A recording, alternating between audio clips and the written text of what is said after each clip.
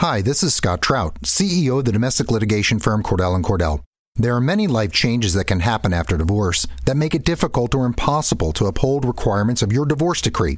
The orders issued in a divorce are based on the facts presented at that time, but the circumstances used in issuing those orders can obviously change. If you feel a modification to your court orders might be necessary, talk to us at Cordell & Cordell. Contact CordellCordell.com, 1065 East Hillsdale Boulevard, Suite 310, Foster City, California, 94404.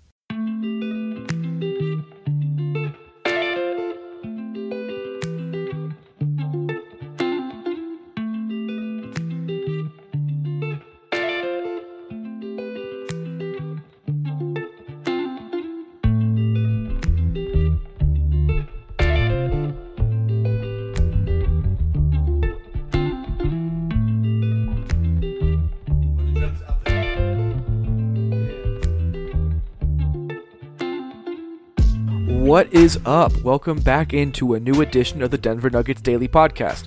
I am your host, TJ McBride of Mile High Sports. You can find all my work over at milehighsports.com. I also always post my stuff all over Twitter at TJ McBride NBA.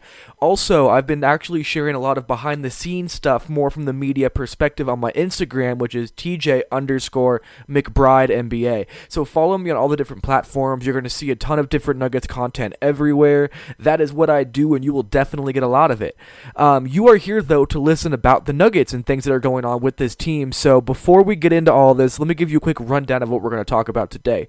So I didn't get a chance to talk about Jamal Murray's game due to a bunch of technical difficulties, so we're definitely going to dive in to his 48-point game when the Nuggets beat the Celtics.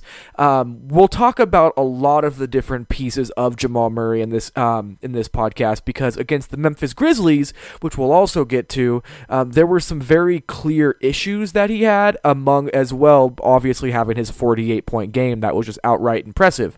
So beyond that, though, we're going to talk about Nikola Jokic and his fine for using offensive and derogatory comments when he said no homo before talking about Wendell Carter's length. I'll talk about why he was fined, why it is important that he was fined, and also why there's not too much to read into this, because from everything that I have seen, Jokic is just not a hateful or malicious person, so I do not see this coming from a negative spot in his head.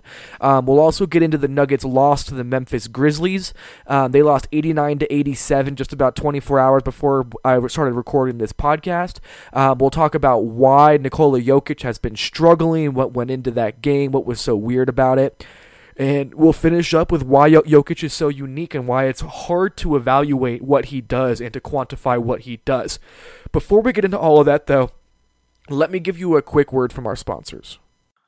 Before we get into the rest of the Denver Nuggets Daily Podcast, I just wanted to remind everybody that we are presented by Terrapin Care Station. Since 2010, Terrapin Care Station has been providing patients and customers with high-quality cannabis products at everyday low prices. Serving the communities of Denver, Boulder, and Aurora, they offer their own flower and concentrates, as well as all of the brands that you love at prices that you just won't believe. They pride themselves at having the most knowledgeable and professional staff in the industry, and their team will work with you one-on-one to help you find the products that are perfect for you. Their dispensaries are unassuming, safe, and discreet, with ample parking at every location for a seamless retail experience. For up-to-date menus and promotions, head to www.terrapincarestation.com or just come into one of their 5 convenient Colorado locations today. All right, let's dive in specifically to the Nuggets' 115-107 win over the Celtics. There's not a whole lot that I want to get into this game besides the fact that Jamal Murray was just an unconscious shooter in this game. He turned into an absolute flamethrower, and he could not be stopped. So he finished for 48 points, was 19 of 30 from the field, including 5 of 11 from three-point distance. What was most impressive about his game is that he wasn't just lighting it up from deep. He was able to get to the rim and have multiple tough finishes through contact, get to the free throw line, hit some mid-range jumpers, show off a little bit of a counter post move on the move, and also was hitting his threes as you would expect from him. It was really pretty incredible just to watch Jamal Murray completely control the game from start to finish, and also go head-to-head with someone he really respects in Kyrie Irving, who clearly was very frustrated with Jamal after the game. But in terms of just Jamal's ability to score, his ability to get to the rim, his ability to get his shot, he showed off his entire repertoire in this game, and he showed everybody while his ceiling is so high. There were still some things he struggled with in terms of still being not quite a full-fledged point guard yet in the way that he plays on this team, but overall, I mean, this was a staggeringly impressive performance. I was thoroughly blown away, and that was probably one of the top 5 Nuggets games that I've seen in person at the Pepsi Center in my 4-ish years covering this team. I mean, it just didn't matter. It didn't matter if they were sending doubles at him. It didn't matter if they were hedging. It didn't matter if they were dropping. It didn't matter if they were switching. Jamal Murray was killing anyone and everyone that was in front of him, and it was a completely dominating game from him on the offensive end of the ball. There was just nothing that the Celtics could do. Because there was nothing the Celtics could do, there was a little bit of temper in this game from a lot of the Celtics players, especially towards Jamal Murray, and everything hit ahead when Jamal Murray decided to pull up from 3 with about a second left on the clock to actually try and get to that 50-point threshold as the buzzer went off. The game had stopped. The Celtics were not trying to foul. Everybody kind of stopped moving, waiting for the clock to finish, and Jamal pulled up. And that's something that in the unwritten rules of the NBA just isn't technically okay. What I'll say, though, is that you just don't let a dude get to 48 points so that you don't even put him in a position to where he would take that shot. Jamal Murray said over and over again after the game that he was just going for 50, and I believe him, but he is running up the score, which is an unwritten rule in the NBA. So I think that's an important part of this to talk about because, I mean, he just didn't care. He just did what he felt he wanted to do. Michael Malone was even on the sidelines trying to tell him to stop and not shoot the ball. Jamal looked directly at Michael Malone and then pulled up anyway and hit the shot. Did not hit the shot. So it was pretty funny. I mean, Matt Moore of the Action Network made a great point on Twitter where every single one of us that are Nuggets media who have been around Jamal, we all knew he was putting that shot up. Jamal Murray does not care, and he even said that after the game that when he gets in those zones, he just loses his consciousness and says that he just didn't care anymore and was just going. And that's exactly what it looked like. And I think it's important that the Nuggets have a guy who can be somewhat of an asshole like this because Gary Harris is a nice, quiet dude. Paul Millsap is a nice, quiet dude. I mean, Will Barton, while be a little bit more flamboyant, is a nice guy. Nikola Jokic is not someone you're going to expect to be talking a lot of crap and giving a little bit of an edge to this team. The Nuggets need someone who's a little bit more willing to ruffle feathers and things like that, and it's looking like Jamal Murray is willing to be that guy. He did it against the Lakers when he dribbled in a circle around Lonzo Ball, and he has now completely infuriated the entire Celtics roster after pulling up for 3 as the buzzer expired in the loss that they had against the Nuggets. So while yes, it is an unwritten rule, and yes, he probably shouldn't have taken that shot, I kind of just love that he did because it takes a certain personality to be willing to pull up like that, and Jamal clearly showed that he is that guy. All right, now let's jump ahead a couple days because the morning before Nikola Jokic and the Nuggets tipped off against the Memphis Grizzlies, there was a fine that came down and was announced by Shams Charania of The Athletic. It's weird to say that still, not Yahoo Sports, The Athletic. And it was really interesting because I was in Chicago when he made the statement. I was in the scrum, and it was so quiet and so mumbled, I didn't even realize that he said it. And the fine comes down, $25,000 for saying derogatory and offensive comments in the media scrum after the Chicago Bulls game. And I was kind of taken aback. I had to go back to the audio that I had recorded just to confirm that this happened because Nikola Jokic did say it. He said, "No homo, Wendell Carter's length is more than you would think it would be," or something along those lines. There was a lot of, I don't want to say uproar, but I would say that this is a very polarizing conversation within the Nuggets fans and just the Twitterverse that revolves around the Denver Nuggets because, in my opinion, this is a completely justified fine. I mean, Nikola Jokic was not malicious in saying this. He was not trying to prove some homophobic tendencies that he may have. He was just seemingly trying to make a joke that he didn't quite realize was offensive. He's still learning the English language. That's an important part of this conversation. It's not like he completely understands the way that everything works within the English language and what is or is not offensive, but this was offensive. And the Nuggets, and the NBA as a whole, they've set a precedent for this, where they have fined players in the past past, regardless of star caliber or not, for using homophobic slurs and things that could be derogatory towards any kind of race, ethnicity, sexual orientation, or anything that makes people different.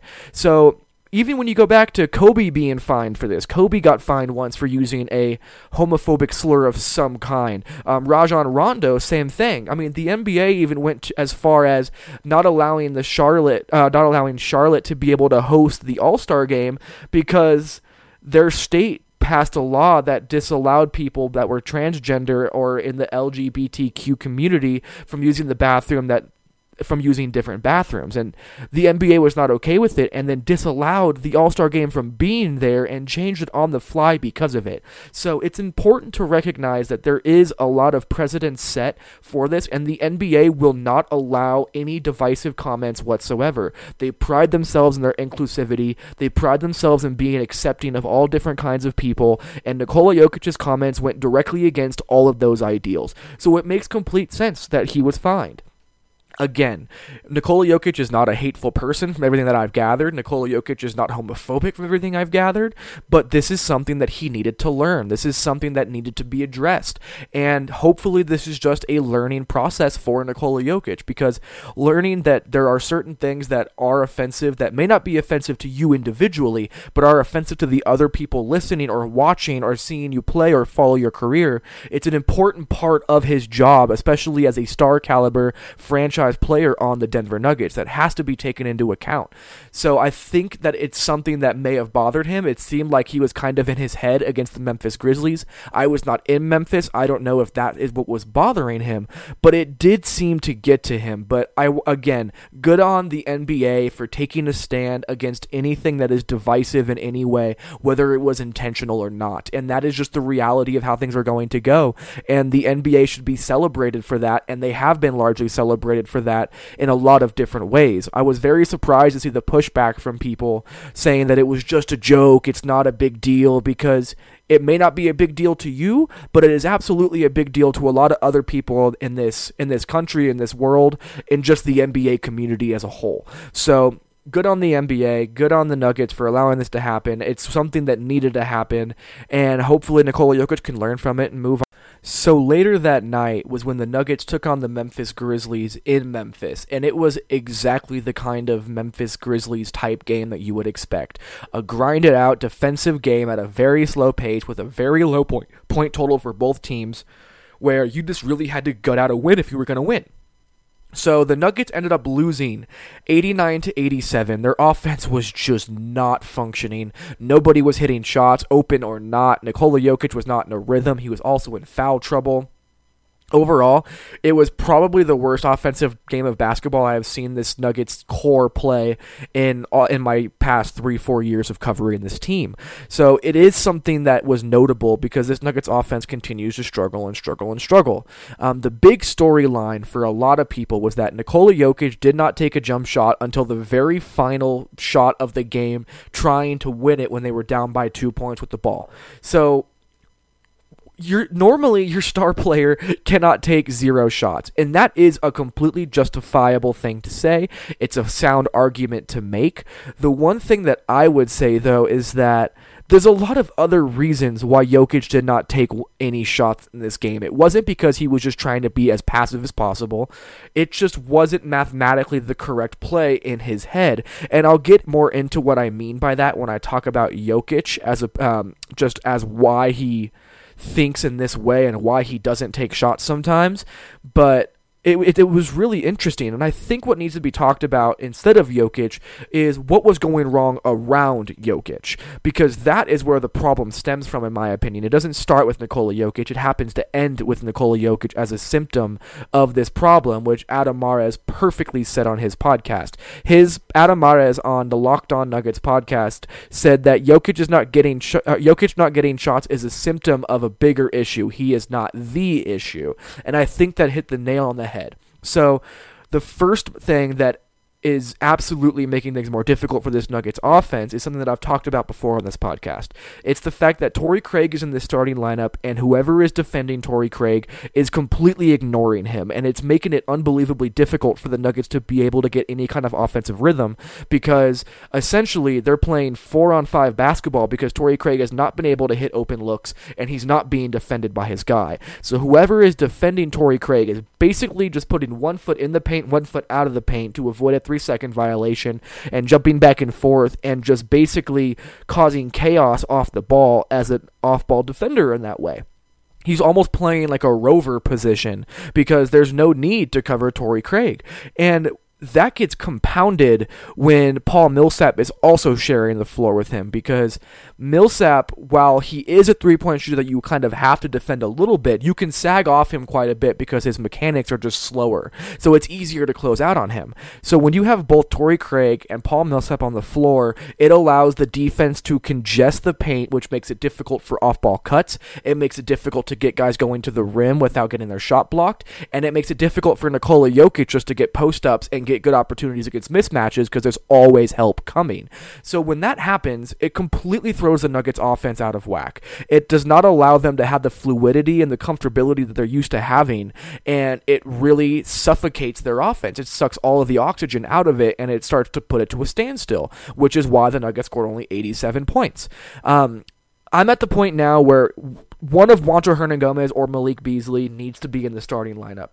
Michael Malone does not seem to agree with me, and that's fine. He's a much smarter individual than I am.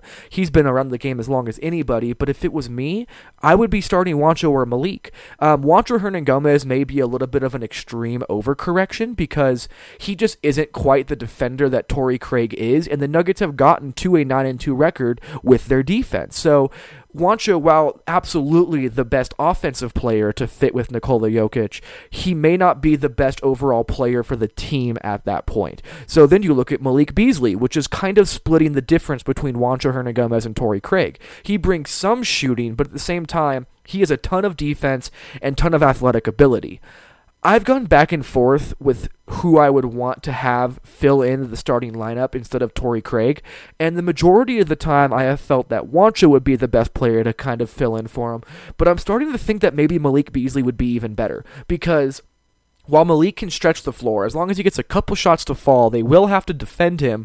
Adding his athleticism alongside Nikola Jokic gives him another weapon in transition, gives him another off-ball cutting threat who can play above the rim, and there's just so many ways that Nikola Jokic is great at utilizing high-level athletes around him. That's not to say Juancho isn't athletic, but at the same time, Malik Beasley is a freak athlete in terms of vertical jumping and explosion.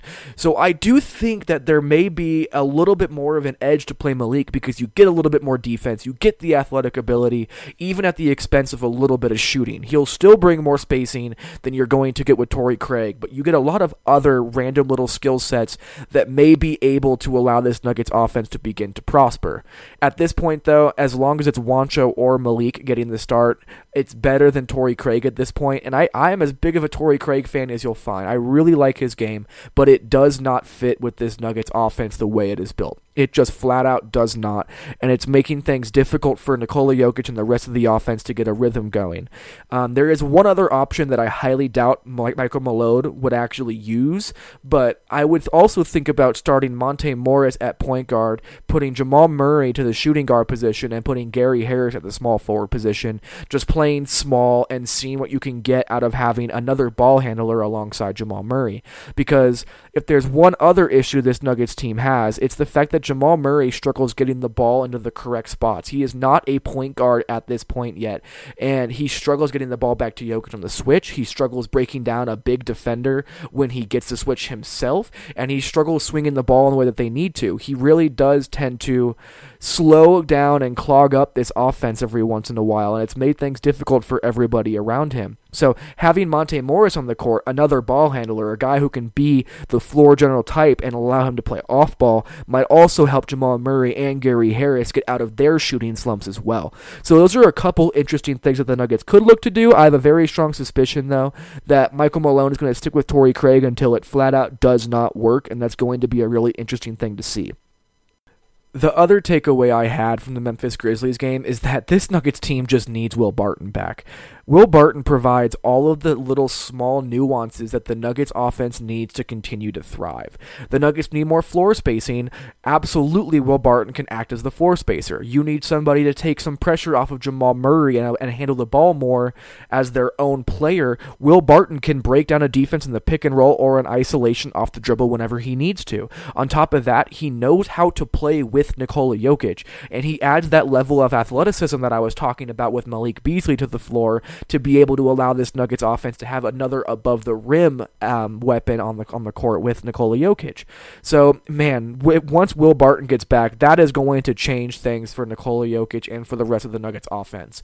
He was solid on defense when the season started. He wasn't great, but he was passable, and if he can continue being that guy while also being the offensive weapon that he is, it'll be huge for the Nuggets. Also, when they have games like they did against the Memphis Grizzlies, having somebody who can just single-handedly take over a game at any point like Will Barton can is so helpful, and it changes the way that you have to defend this Nuggets team. So this Nuggets team needs Will Barton back in a bad way, and hopefully that happens in the very near future. All right, it is time to get to the most polarizing topic of this podcast, and that is the way that Nikola Jokic is currently playing. Trust me, I get it. I understand the frustration with so many fans as to what is going on with Nikola and how they can't quite figure it out. And honestly, I can't quite figure it out either. So let's just paint this picture first. In Nikola Jokic's last 4 games, he is averaging 5.8 points a game, 8.3 rebounds, and 7.8 assists against 3.8 turnovers. He's only shooting the ball 4.5 times a game. He hasn't hit a 3, but he is still playing very strong defense. So why is Nikola taking less shots? That's really what people keep asking. That's really the big topic of conversation. Everyone is making the argument that he's a max-level player, so he should be a 20-point-per-game scorer. I am here to debunk that because, again, I talked about it earlier. Adam Mares of the Locked On Nuggets podcast, which you should go listen to his last show because he outlined this in a very, very good, strong, articulate way. And I think he was right. Nikola Jokic not getting shots is a symptom of a bigger issue. It is not that he is the issue. Nikola Jokic is different. He plays offensive basketball almost in a mathematical sense. He is not looking for his own shot or a particular shot. He is looking for the shot that has the most likelihood of giving the Nuggets the best output on that offensive possession. So when I went back and watched the Memphis Grizzlies game over again, which was brutal to watch, don't ever go back and rewatch that game. It's not worth your time, but almost every single time Nikola Jokic passed up a shot, it did lead to a better shot than he would have currently had for himself. And he was more of a victim of his team failing to be able to make shots, much more so than it was that Nikola Jokic was playing very badly. He was not at his best. That is not what I'm here arguing. But if his shots fall, or if the shots fall that he was passing people into, he could have had a 12-13 assist night once again. And as long as he is being the fulcrum of their offense, it doesn't worry me that he's not taking shots. Michael Malone said that Jokic's greatness lies in the fact that he does not need to score to be fantastic and to be impactful on this game.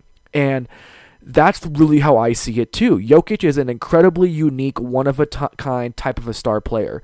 There are very few star players that are as egalitarian as he is, as altruistic as he is, any kind of those terms that are selfless or team-oriented. That is just what makes up him as an individual player. So when you start to try and force him into a box and being like, we need you to score 20 points a night or take 15 shots a night, that does not do him favors, because what makes Jokic great is that he goes out there and he makes the right decision, regardless of if it's about him scoring, regardless of if it's for someone else scoring, or whatever it may be. So we have to look at things in a different scope when it comes to Nikola Jokic. I mean, if he's going to get the Nuggets better looks from the three-point line by passing out of double teams and not forcing shots, that is better for the Nuggets. And him playing in this way makes everybody else around him better as well. So it's really a chicken and the egg thing. Is Is Jokic going to be the star player that doesn't score a lot of points because he doesn't want to, or is he do it because the team needs him to be more of this playmaker and facilitator that makes the Nuggets so difficult to guard? I am much more in tune with the latter. I think Nikola Jokic is the kind of guy that just is a walking top 10 offense when shots start to get hit, and I think that we're going to see that play itself out here in the very near future, but as of right now, shots just aren't falling, and it's making Nikola Jokic look much less impactful than he actually is.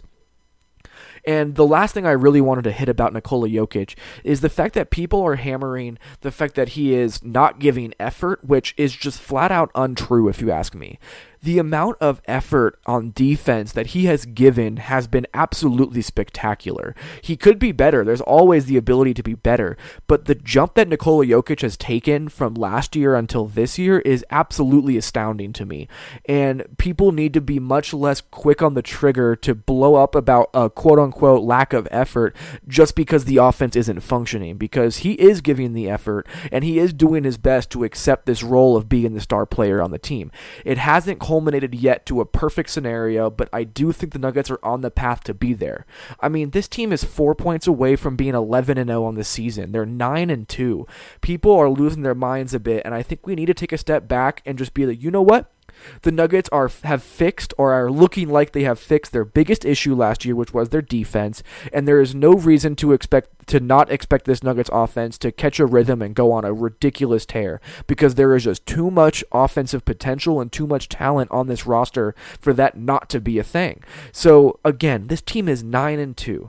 Let's all take deep breaths and just try to understand that this is a very small sample right now, and that getting freaked out over one road loss in Memphis, where it's incredibly difficult to play, when this team has played so many games since in the past week or so, it's okay. These games are going to happen. And the Nuggets have taken care of bad teams, good teams, and teams that are middling as well. So it's not like they're struggling against bad teams like they were last year. So I do think that people need to step off the gas a little bit and kind of wait and see where this team is at, because I think people are much more worried than they should be at this point. And I think that Nikola Jokic is going to come out against Brooklyn and just put a hammer on Jared Allen. It's going to be interesting to see what kind of intensity and aggression that he plays with and see where he goes from this, because people are ripping him for not shooting right now, and I'm curious how he responds. That is everything for tonight. You can actually listen to this podcast on the Nothing But Net Radio, which is through Dash Radio. You can follow them on Twitter as well. So you'll be hearing this stream there as well. It'll be up on the Mile High Sports site very soon. Make sure to go subscribe, comment, rate, review, all of that fun stuff on iTunes. And if you have any feedback, shoot it my way. You can go to my Twitter at TJMcBrideNBA. You can hop in my email, which is also in my bio of my Twitter. You can reach out on Instagram, whatever. I'm always around, so reach out if you have any questions, and if you want to sponsor the show, go ahead and email me as well. But that is all we have tonight. I will have a post-game podcast up after the Brooklyn game, as long as my technology continues to function, which it is so far right now, and we'll go from there. But thanks for listening. Have a great rest of your day.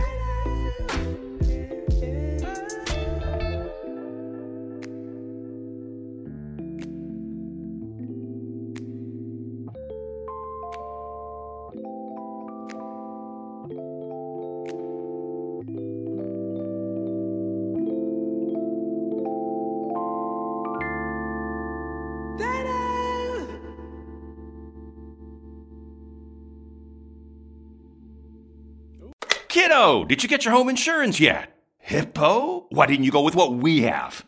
Outdated? Ridiculous. Our policy covers pewter dishware, stock certificates, furs. Most home insurance policies are painfully outdated. Hippo is different, with more coverage for the things you actually have today. And Hippo can cost up to 25% less. I hear pewter's making a comeback. Visit myhippo.com to get a quote in 60 seconds. Hippo is a licensed property casualty insurance agent with products underwritten by various insurance companies. Covered subject to underwriting qualification. Savings vary. Technology Truths, brought to you by Geico. Technology Truths. Truth. Teenagers can communicate entirely in emojis. How was the birthday party? Pizza slice, kitten, soccer ball, pineapple? Truth. It's so easy to switch and save on car insurance at geico.com. What are you talking about? Paperclip, shoulder shrug, high five, wizard hat? What? Geico. 15 minutes could save you 15% or more.